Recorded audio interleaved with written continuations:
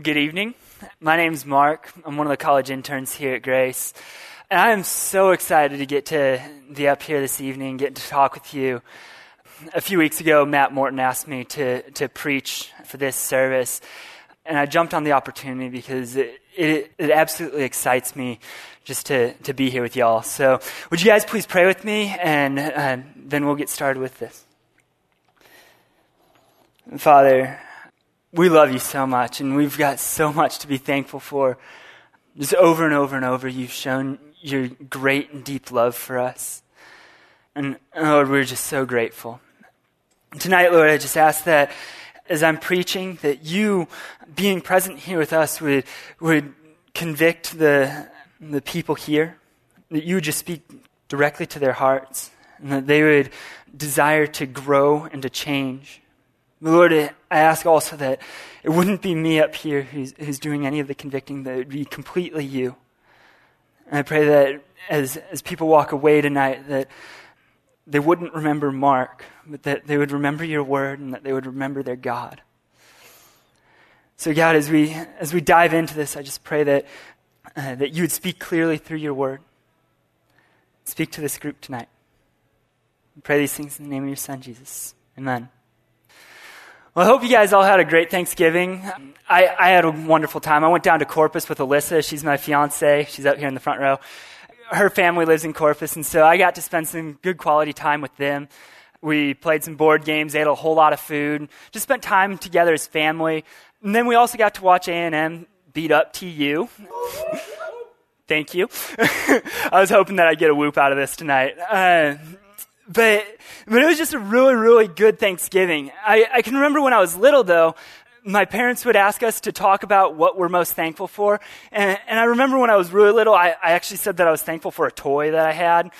And so sometimes I'd say that I was thankful for my parents or thankful for toys, thankful for different things. As I got older and moved into high school, my values changed. And I was thankful that my teachers didn't give me homework over Thanksgiving. They had a nasty habit of giving us homework over our breaks. In fact, it was so nasty that they made our finals after Christmas break so that we'd have to study all of Christmas break. So thanks, Peter. So I was thankful just to not have homework. Then I came to A&M, and I was thankful just to have a break. You guys have been striving all semester long, and A&M hasn't given you even a day off since you started until now. And so finally, you've got some time off.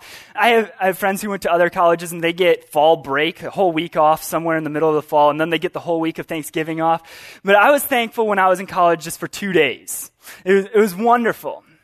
Well, this year, I started thinking about what is it that we're thankful for? What does that mean? And I think what it means is that it shows where our hearts are, where our value is placed. The things that we're thankful for are the things that we end up placing value toward. And so tonight, as we get started, we're going to be going to the Gospel of John, and we're going to be talking from chapter 4. And it's a story about the woman at the well. And during this story, Jesus is going to express two of his main values. All right? They're not his only two values, but they are two very, very important values that he has. And the two values that he's going to show in this passage are, first, that he desires for non-believers to be in relationship with God. And second, he desires for those who do believe in him to be co-laboring in pursuing non-believers. And so I hope that you guys will see that tonight. But my bigger hope for you guys is that as we're going through this, that you would start questioning, are my values in the same place that Jesus has his? Do I care more about the people that are not saved than about my own desires or needs or my own wants? Do I care more about God's kingdom than I do about my grades or than I do about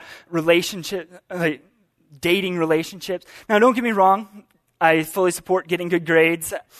I want you guys to all graduate. And I fully support dating. I'm engaged, like I said, and so I fully support dating. But where are your values placed? What are you seeking most? Is it a job after you graduate? Is that where you think that you're going to find happiness? Your full joy, satisfaction? Is it going to be in your family? What is it that you're placing your value in? And I want you guys to think through that tonight as we then talk about what Jesus values. And think through, do you value the same things? And if you don't, what are some things that you can change in order to align with Christ? And so tonight, as we look at John 4, we're going to see three different characters. We're going to see Jesus, we're going to see the woman, the Samaritan woman, and we're going to see the disciples. And so we're going to talk about them, and we're going to talk about the things that we can learn from these three characters. But mostly we're going to focus on Jesus because he's at the center of both of the conversations. So if you would, please read with me. We're just going to get started right away in verse 1. Now when Jesus knew that the Pharisees had heard that he was winning and baptizing more disciples than John, although Jesus himself was not baptizing but his disciples were, he left Judea and set out once more for Galilee. But he had to pass through Samaria. Now he came to a Samaritan town called Sychar, near a plot of land that Jacob had given to his son Joseph. Jacob's well was there, so Jesus, since he was tired from the journey, sat down beside the well. It was about noon. A woman came to draw water, and Jesus said to her, "Give me some water to drink," for his disciples had gone off into the town to buy supplies. So the Samaritan woman said to him, "How can you, a Jew, ask me, a Samaritan woman, for water to drink?" For Jews use nothing in common with Samaritans. Jesus answered her, "If you had known the gift of God and who it is who said to you, 'Give me some water to drink,' you would have asked him and he would have given you living water." "Sir," the woman says to him, "you have no bucket and the well is deep. Where then do you get this living water? Surely you're not greater than our ancestor Jacob, are you? For he gave us this well and he drank from it himself, along with his sons and his livestock." Jesus replies, "Everyone who drinks some of this water will be thirsty again. But whoever drinks some of the water that I will give him will never be thirsty again. But the water that I will give him will become in him a fountain of water springing up to eternal life." The woman said to him, "Sir, give me this water so that I will not be thirsty or have to come here to draw water." So as we look at this passage, we see a few different things right off the bat. Jesus is in Samaria, all right? Samaria is this little plot of land in between two Jewish areas, all right? And Jesus is passing through here because it's the most direct route from Jerusalem up to Galilee. But the Jews hated Samaritans. The Jews saw the Samaritans as a racial half-breed.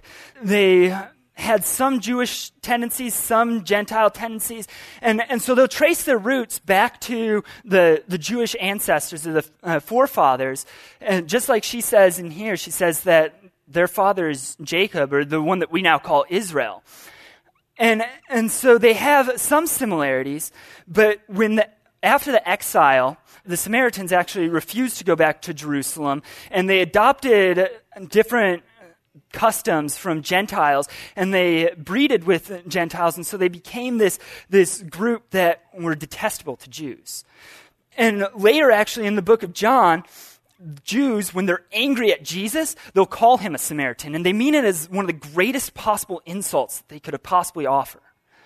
So Jesus sits down at this well in Samaria, and he is just waiting, and a woman comes up to draw some water.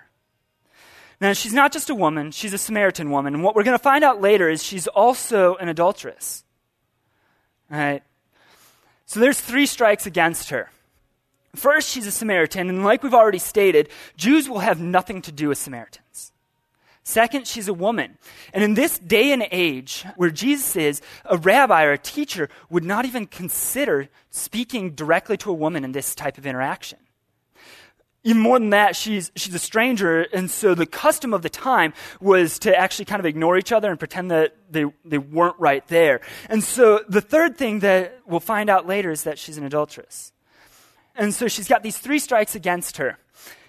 In our culture, we don't have the feel of what a Samaritan is, or we don't have this prejudice against women in the same way. So I think that more so in our culture, what this might look like is if you're talking with an atheist homosexual who loves to party. If you were sitting there talking with somebody like that and everybody else knew that about this person, there are probably going to be other Christians who are going to look at you and be like, what's he doing talking with that person? And so we'll see later on that the disciples are going to have that same reaction. Why is Jesus talking to this woman? But I think that the important thing to note from this is that this woman is eventually going to receive salvation, and the fact that she has these 3 strikes against her shows that there is absolutely nobody who's unsavable. The atheist is not unsavable. A homosexual is not unsavable. Somebody who likes to party, and that's where they place all their value, is not unsavable.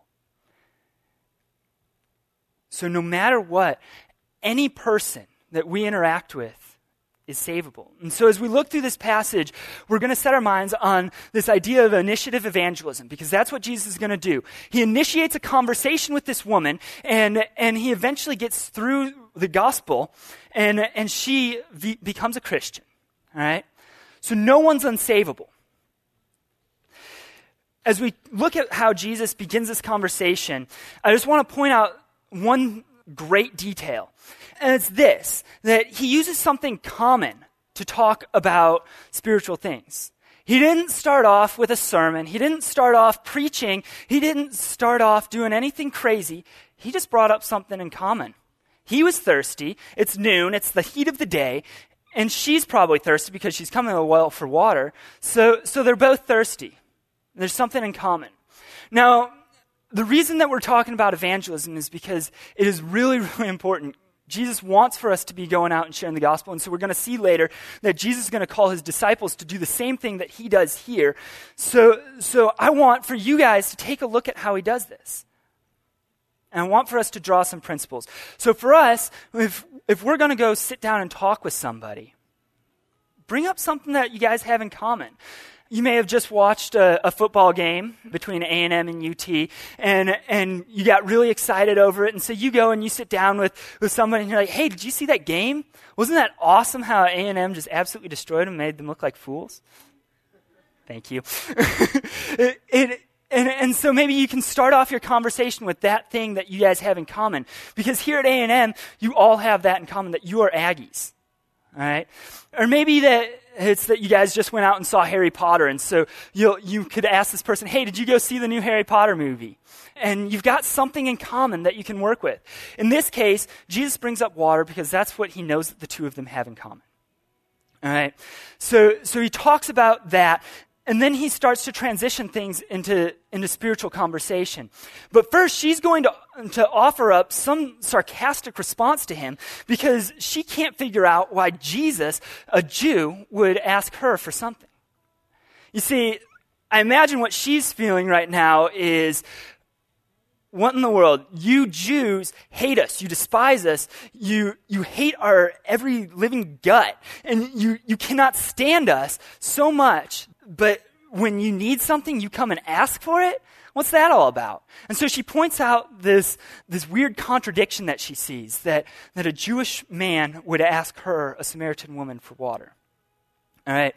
And so Jesus, being very patient with her, then shares the gospel very clearly. And the gospel that he's going to preach here is different than what we would preach about Jesus being the Son of God who died in our place and rose again. Frankly, the reason is because he hasn't died yet. And so he's not going to preach the risen Christ. Instead, what he's going to preach to her is this gift of God, which is eternal life, and that it is what is most satisfying. All right? And so what he says, if you had known the gift of God and who it is who says to you, give me some water to drink, you would have asked him, and he would have given you living water. Jesus makes it very clear that she doesn't have anything that she has to do, but instead all she has is to ask. She doesn't have to become a Jew and go worship in Jerusalem. She doesn't have to stop sinning. She doesn't have to do anything except to ask for this living water, to ask for life. And that's going to continue to be true because what we now know and what we can see throughout Scripture is that at all times, God, his plan for salvation was that we would have faith in his revelation thus far, and then he would save us. All right? And so you can see with Abraham, far before Christ died and was raised from the dead, he was counted as righteousness because he believed God. In the same way, he's going to tell her that if you have faith, if you would just ask for this gift of eternal life, I will give it to you. All right? And so that is the gospel for her. For us nowadays, though, if we're going to be sharing the gospel with somebody, we have more revelation. We have the whole New Testament. And so we know that Jesus died on the cross for our sins. And the reason he did it was because our sins cause death. When Adam and Eve sinned, God promised them that in the day that they do, that they will surely die, or that they will die, in order to stress the importance. And so our sin has brought about death. Right? But Jesus, in his infinite love and mercy, came down to earth and died in our place.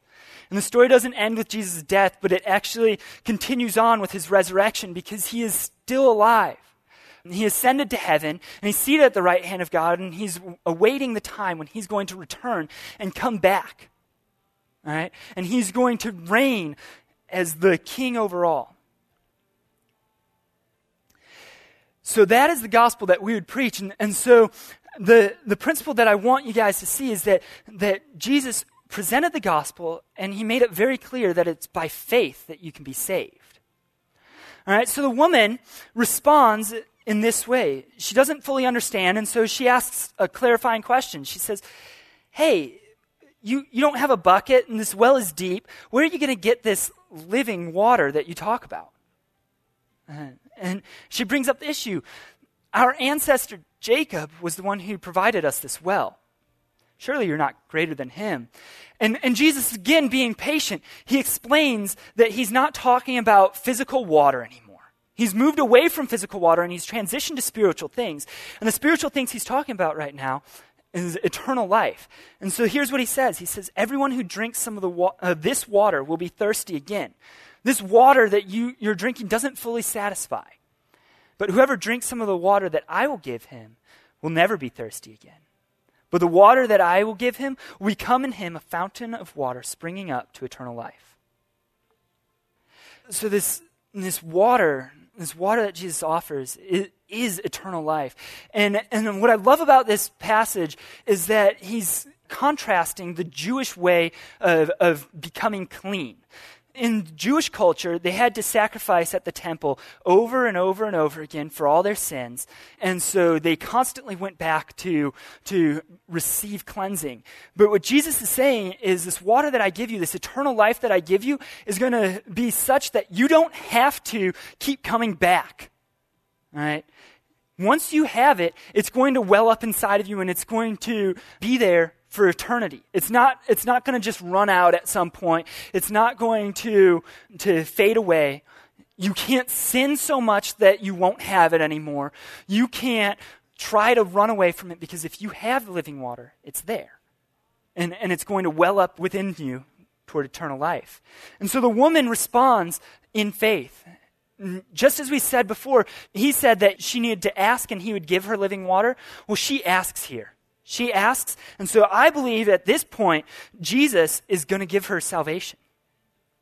John says that the woman said to him, "Sir, give me this water so that I will not be thirsty or have to come here to draw water." She doesn't fully understand the nature of this gift, but she does have it. She asked. And I believe that Jesus is faithful. And if he says that all you need to do is ask of me and you'll have this gift, and I believe that she got it right then and there. So in their culture, what was common and what was normal was for the husband to be present if some gift was given. All right?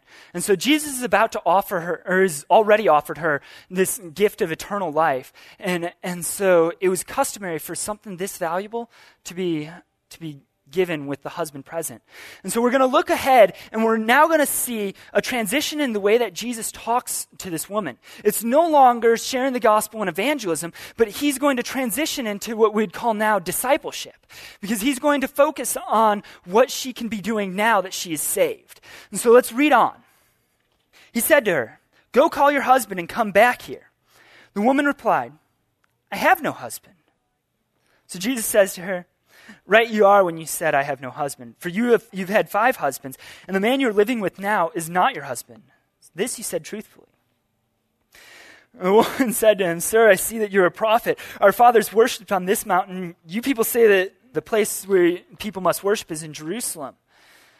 So Jesus says to her, Believe me, woman, a time is coming when you will worship the Father neither on this mountain nor in Jerusalem. You people worship what you do not know. We worship what we do know, because salvation is from the Jews.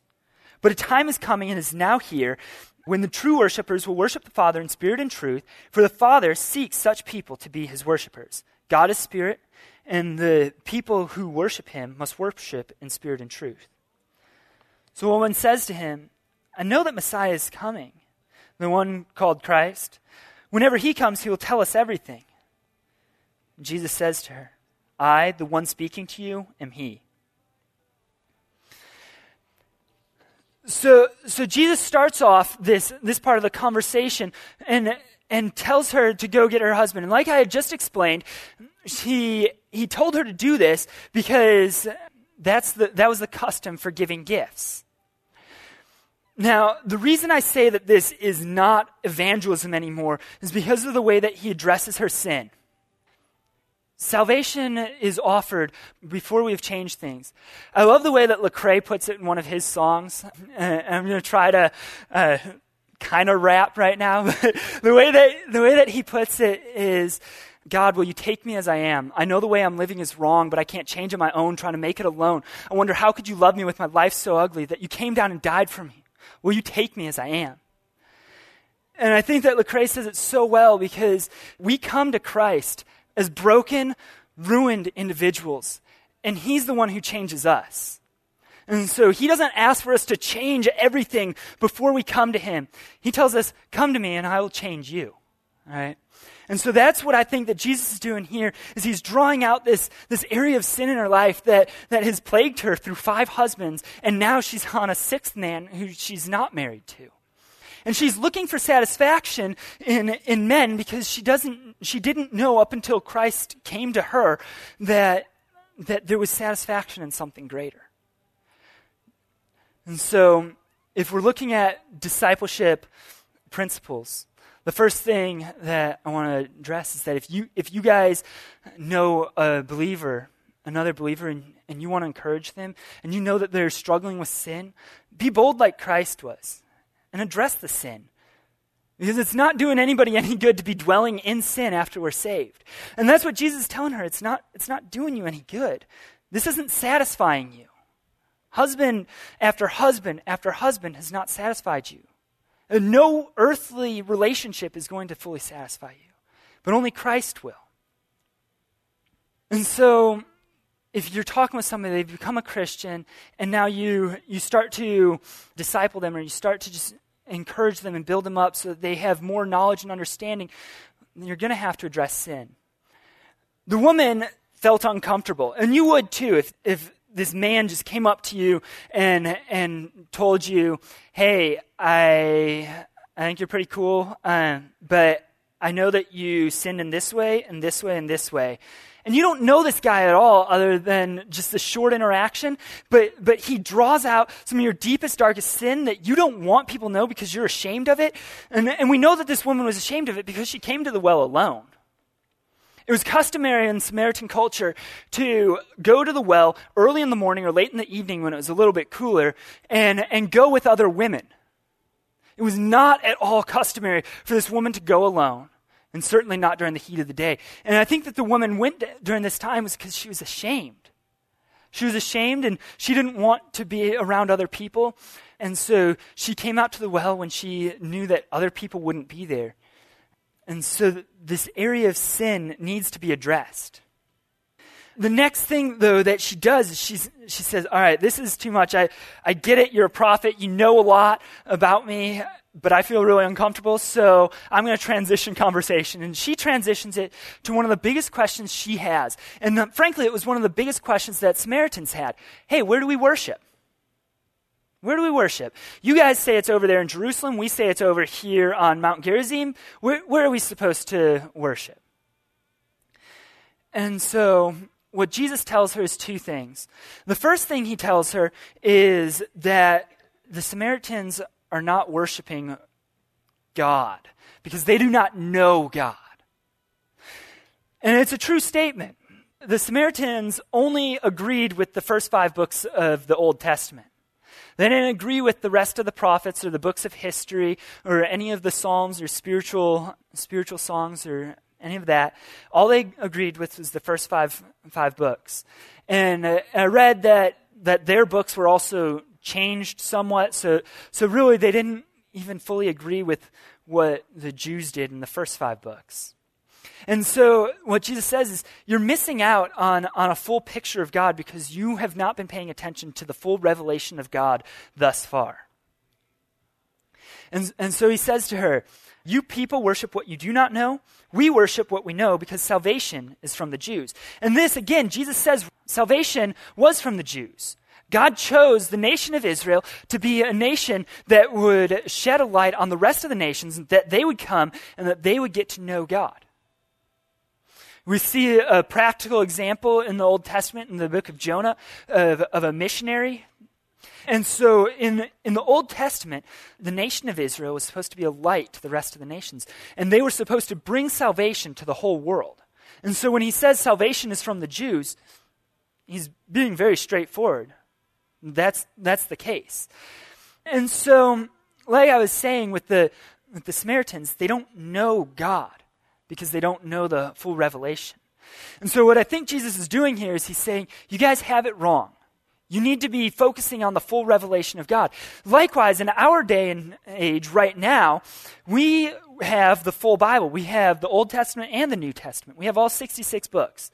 All right? And so we ought to be spending time reading all 66 books, getting to know the Bible and getting to know God through it. Because it's the way that he's chosen to reveal himself to us. He's given us the Bible for us to know him and to be able to worship him well. All right? So if you are discipling a new believer, this is one thing that you really need to encourage. You need to encourage that they would start to know Scripture. And they would study it. And that they would meditate on it. The second thing that Jesus encourages for this woman is true worship. He says that true worshipers will worship the Father in spirit and truth. For the Father seeks such people to be his worshipers. God wants people to worship him. It's a true statement that we're going to be most satisfied when we are completely focused upward toward Christ and toward God. If we're totally focused upward, we're going to find satisfaction, and that's what God desires for us. He desires for us to be ones who are worshiping him. And he says to worship in spirit and truth. Really in the Greek, that kind of translates more as truly spiritual. And so what he's meaning by this is it's not just here at church on Sundays. It's not just while Jamie's playing, and it's not just when you're in Bible study, but it's something that's true of you at all times. That you would be worshiping 24/7. Colossians 3 says, whatever you do, whether in word or in deed, do it all in the name of the Lord Jesus, giving thanks to God the Father through him. So what Paul's saying to the Colossians is, no matter what it is, if you're sitting down for a meal, if you're going to the A&amp football game, if you're just hanging out with your friends, do everything in the name of the Lord Jesus. Do all of these things with an upward focus. And so these are the 3 things that he's going to say about discipleship to this woman. And this woman gets so excited about this when he reveals to her what comes next. She says, all right, I get it. You have answers. You know me, even though we hadn't really met before. You know the deepest parts of my life. And she wants to find out, are you Messiah? The Samaritans also believed in Messiah. The one that they believed in was slightly different than what the Jews believed in. The Jews believed that there was going to be a ruling Messiah, one who's going to rule in a governmental form. But that doesn't show up until the Davidic covenant. And so since the Samaritans don't believe in the majority of the Old Testament, they only believe in the first 5 books, they're going to be looking for a Messiah who's going to answer their questions, that's going to do these things. And so she says, when he comes, he will tell us everything. And Jesus very clearly says, I'm him. And so she gets excited, but part of me, when I start reading on, what happens is the disciples come up, and part of me is just like, dang it, the disciples, why did they have to come? This is such an awesome moment. It's been building up to this where Jesus reveals himself as Messiah. But she got what she needed. And so let's just look at what she does here. It says in verse 28, and then the woman left her water jar, went off into the town and said to the people, come, see a man who told me everything I ever did. Surely he can't be the Messiah, can he? So they left the town and began coming to him. The woman's response to the gospel was to go and share with everybody else she knew. She went and shared with her people. Now it's going to be an interesting contrast as we switch over to Jesus' conversation with the disciples, because the disciples were just in town. They were there gathering food because they're hungry. They know Jesus is hungry. And so they're just there gathering food. The woman's going to go to the town and gather people. The disciples, who are supposed to be Jesus' followers and supposed to be learning how to do the work that he's doing, are just in town gathering food. And Jesus is going to draw out this odd contrast. So it says, let's pick up in verse 31. Meanwhile, the disciples were urging him, Rabbi, eat something. He said to him, I have food to eat that you know nothing about. So the disciples began to say to one another, no one brought him anything, did they? And Jesus said to them, my food is to do the will of the one who sent me and to complete his work. Don't you say that there are 4 more months and then comes the harvest? I tell you, look up and see that the fields are already white for harvest. The one who reaps receives pay and gathers fruit for eternal life, so that the one who sows and the one who reaps can rejoice together. For in this instance, the saying is true, one sows and another reaps. I sent you to reap what you did not work for. Others have labored and you have entered into their labor. So I love this conversation between Jesus and his disciples. He's a little bit harsh with them, but they need it. All right? They come and they are so concerned about their physical need for food. And all they care about is right here, their bellies. That's all they care about. And that's all they can think about for Jesus, is that he needs food. And Jesus just got off having this awesome conversation with this woman.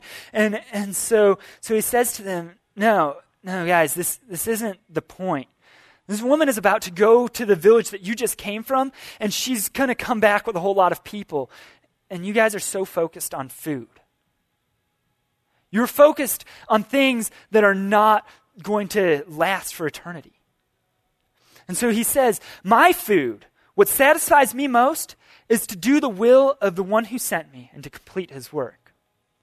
Well, God has been pursuing people since the very beginning of creation. He's been pursuing people because he loves us and he cares about us. Right? And he has always chosen to do this work for his kingdom through humans. And so what we're going to see here is Jesus is going to offer them a great opportunity to enter into this. He says, don't you say that there are 4 more months till harvest? I tell you, look up and see that the fields are already white for harvest. As I was studying this, I was confused. What does he mean by the fields being white for harvest? Well, what a lot of authors had said was that it probably meant that the woman was bringing the men from Sychar back to him already. And so they're walking through the field, and Jesus is saying, hey, look up. Here is a flock of people that are coming because they want to know about me. And so he offers them this opportunity to participate in the work that he's doing. And he says to look up. Then he says, the one who reaps receives pay and gathers fruit for eternal life, so that the one who sows and the one who reaps can rejoice together. This is a really exciting thing that the work has already been started. I'm going to tell you this, the work here at A&M has already been started. The field here at A&M is white for harvest. There are non-believers that are just itching to know about Christ. A couple weeks ago, I was with one of the guys in my Bible study on campus, and we were going in and talking with students about God. And we came up to this one guy named Rigo. And Rigo was telling us about his life. He was telling us about his experiences in Iraq when he was a soldier there. He was telling us about his wife and kids. He was telling us about his job. He was telling us about the classes he's taking here at A&amp. And eventually we transitioned the conversation back toward God and asked him, hey, do you believe that God exists? And he's like, well, I know God exists because I survived Iraq. But then what he said was, but now I think that God is trying to communicate something to me. And that seems strange to me, and so I asked him, what do you mean by that? And he said, well, a lot of people recently have been coming up just like you have because they wanted to talk with me about God. So I think that there's something there. Well, as we continued talking, I got to share the gospel with him, and I asked him if he wanted to believe it. He's like, yeah. But then he asked, can I really be forgiven? I've done some terrible things in my life. Can I really be forgiven? And that's the beauty. Yes. Yes, I told him. You can be forgiven. There is no amount of sin that you have done in your past that will prevent you from being saved, will prevent God from forgiving you. He will not look at you and say, oh my goodness, that's surprising. I can't save that. There is no amount of sin that you have done that can prevent you from having a relationship with God. And so it was interesting watching him because he was like this at first with his arms crossed, and he seemed really closed off because you could tell that there was a lot of pain there. He didn't want to accept that there was a God who's going to forgive him, and he didn't want to hear it if I told him, oh, well, that's too much. When I told him that you can be forgiven, he went from this all crossed up to this. And he was open to it. And I tell you this story because of the very fact that there's a guy at A&amp that had been talked to about Christ. And he knew that there was something to this, and he knew that God was trying to communicate to him, and he didn't know what yet. Rigo is not the only student at A&amp that is in that position. There are thousands of other students who don't know Christ yet. You can enter into God's labor as a sower, as one who's going out and sowing seeds and sharing the gospel with people. And you can enter into his labor as one who's going to reap, as one who's going to see people trust Christ. And what Jesus says is, this is what's most satisfying. It is most satisfying for me to do this work. It's more satisfying than food. It's more satisfying, you guys, than your grades. It's more satisfying than Christmas break is going to be. It's more satisfying than anything else to do this work. And so you might be looking at me right now and saying, I don't know about this whole initiative evangelism thing. It seems a little strange, and that's okay. Not everybody's gonna love it, and it's not gonna be everybody's go-to way of sharing the gospel. D.L. Moody once was doing an evangelism training where he was teaching about initiative evangelism, and a girl came up to him afterward and she said, Dr. Moody, I don't like the way that you go about evangelism. And he looked at her and says, well, that's fair. Sometimes I don't like the way that I go about evangelism either. How do you do it? And she said, well, I don't. And so Moody then looks back at her and he says, well, I like the way that I do evangelism better than the way that you don't do evangelism. And I hear a couple of little chuckles there. And the point is this, guys, that it's all right if you want to do relational evangelism where you build friendships with somebody for a long period of time and then you share the gospel with them. And it's all right if you do invitational evangelism where you bring them to the Christian events that you're part of. Maybe you bring them to church on Sundays, or you bring them to your Bible study and you invite them to do hangouts with you where you're going to have other Christians. That's effective as well, as long as you're sharing the gospel with them. All right? And so my point is that if it's not an initiative evangelism, you have to be evangelizing in another way. You have to be pursuing people. Because this is what Jesus is saying is most important. And he's saying that this is where your value needs to be. Your value needs to be in pursuing people because they're the people that God is seeking to be his true worshipers. Now the Samaritans are going to come back to the well, and they're going to become believers. Many of them actually became believers just on the woman's testimony about Jesus. But after they hear what Jesus has to say, many more of them say, all right, we believe. And so there's a group of people now in Samaria that the Jews would have considered unsavable that are now saved. The title for my sermon tonight was from Sychar to A&amp, because I think that the same principles that happened in this passage in John 4 are the same things that are happening even still. And so I want to just draw out in these last few minutes the principles from this passage. So about evangelism, Jesus initiated with the non-believers. All right? He started with a common point of interest, and he carefully transitioned to the gospel. From the woman, we can learn a couple of things. We can learn that there's nobody who's unsavable. And there is nobody that has done so much wrong that God doesn't love them anymore. Right? And then second thing that we can learn from her is that our response to the gospel and response to salvation ought to be to go and share it with others. And so as an application point for you guys, as you go home for Christmas break, you've got family members. You got family members, friends from back home that don't know Christ, and so your application is to share the gospel with them. Or between now and then, you've got friends, you've got classmates, you've got roommates, neighbors, they don't know Christ. And so your application is to practice sharing the gospel with them. From the disciples, we can learn a couple of things. That there are non-believers all around you that need to hear the gospel. And the second thing is you have the opportunity here at A&amp. You have the opportunity back at your house in Houston or Austin, Dallas, wherever you're from. You have the opportunity there. And finally, I just want to draw out a couple of points about evangelism. And we talked about them already. The first is that you need to address sin if you're going to help somebody mature in Christ. The second is that you need to encourage them to study Scripture. And the third is you need to help them learn how to worship in spirit and truth. Guys, this is too important. God wants for you to be sharing the gospel. It's so important because this is his kingdom that we're dealing with. And so if you've never tried to share the gospel and you feel like you're pretty satisfied already, go and try it. And experience the joy and the satisfaction that is far greater than what you've experienced before. If you have been, continue doing it because it is the work of the Lord and it is what God wants you to do.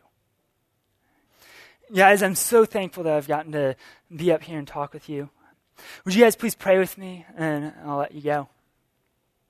Father, I thank you for this group and I thank you for the truth from your word just about evangelism and that you care about people and you care about your kingdom and you care that we can be involved in the work that you're doing. God, thank you for that. And I pray that this group would be encouraged by this and that they would desire to go out and share the gospel. And God, I pray that if there are any unbelievers in here, that as they've heard that they can be saved and that there's nothing that's so far, that has taken them too far away from you, there's nothing that's done it, that they would believe. God, we love you and we thank you for this time. It's in your son's name we pray. Amen. Thank you guys.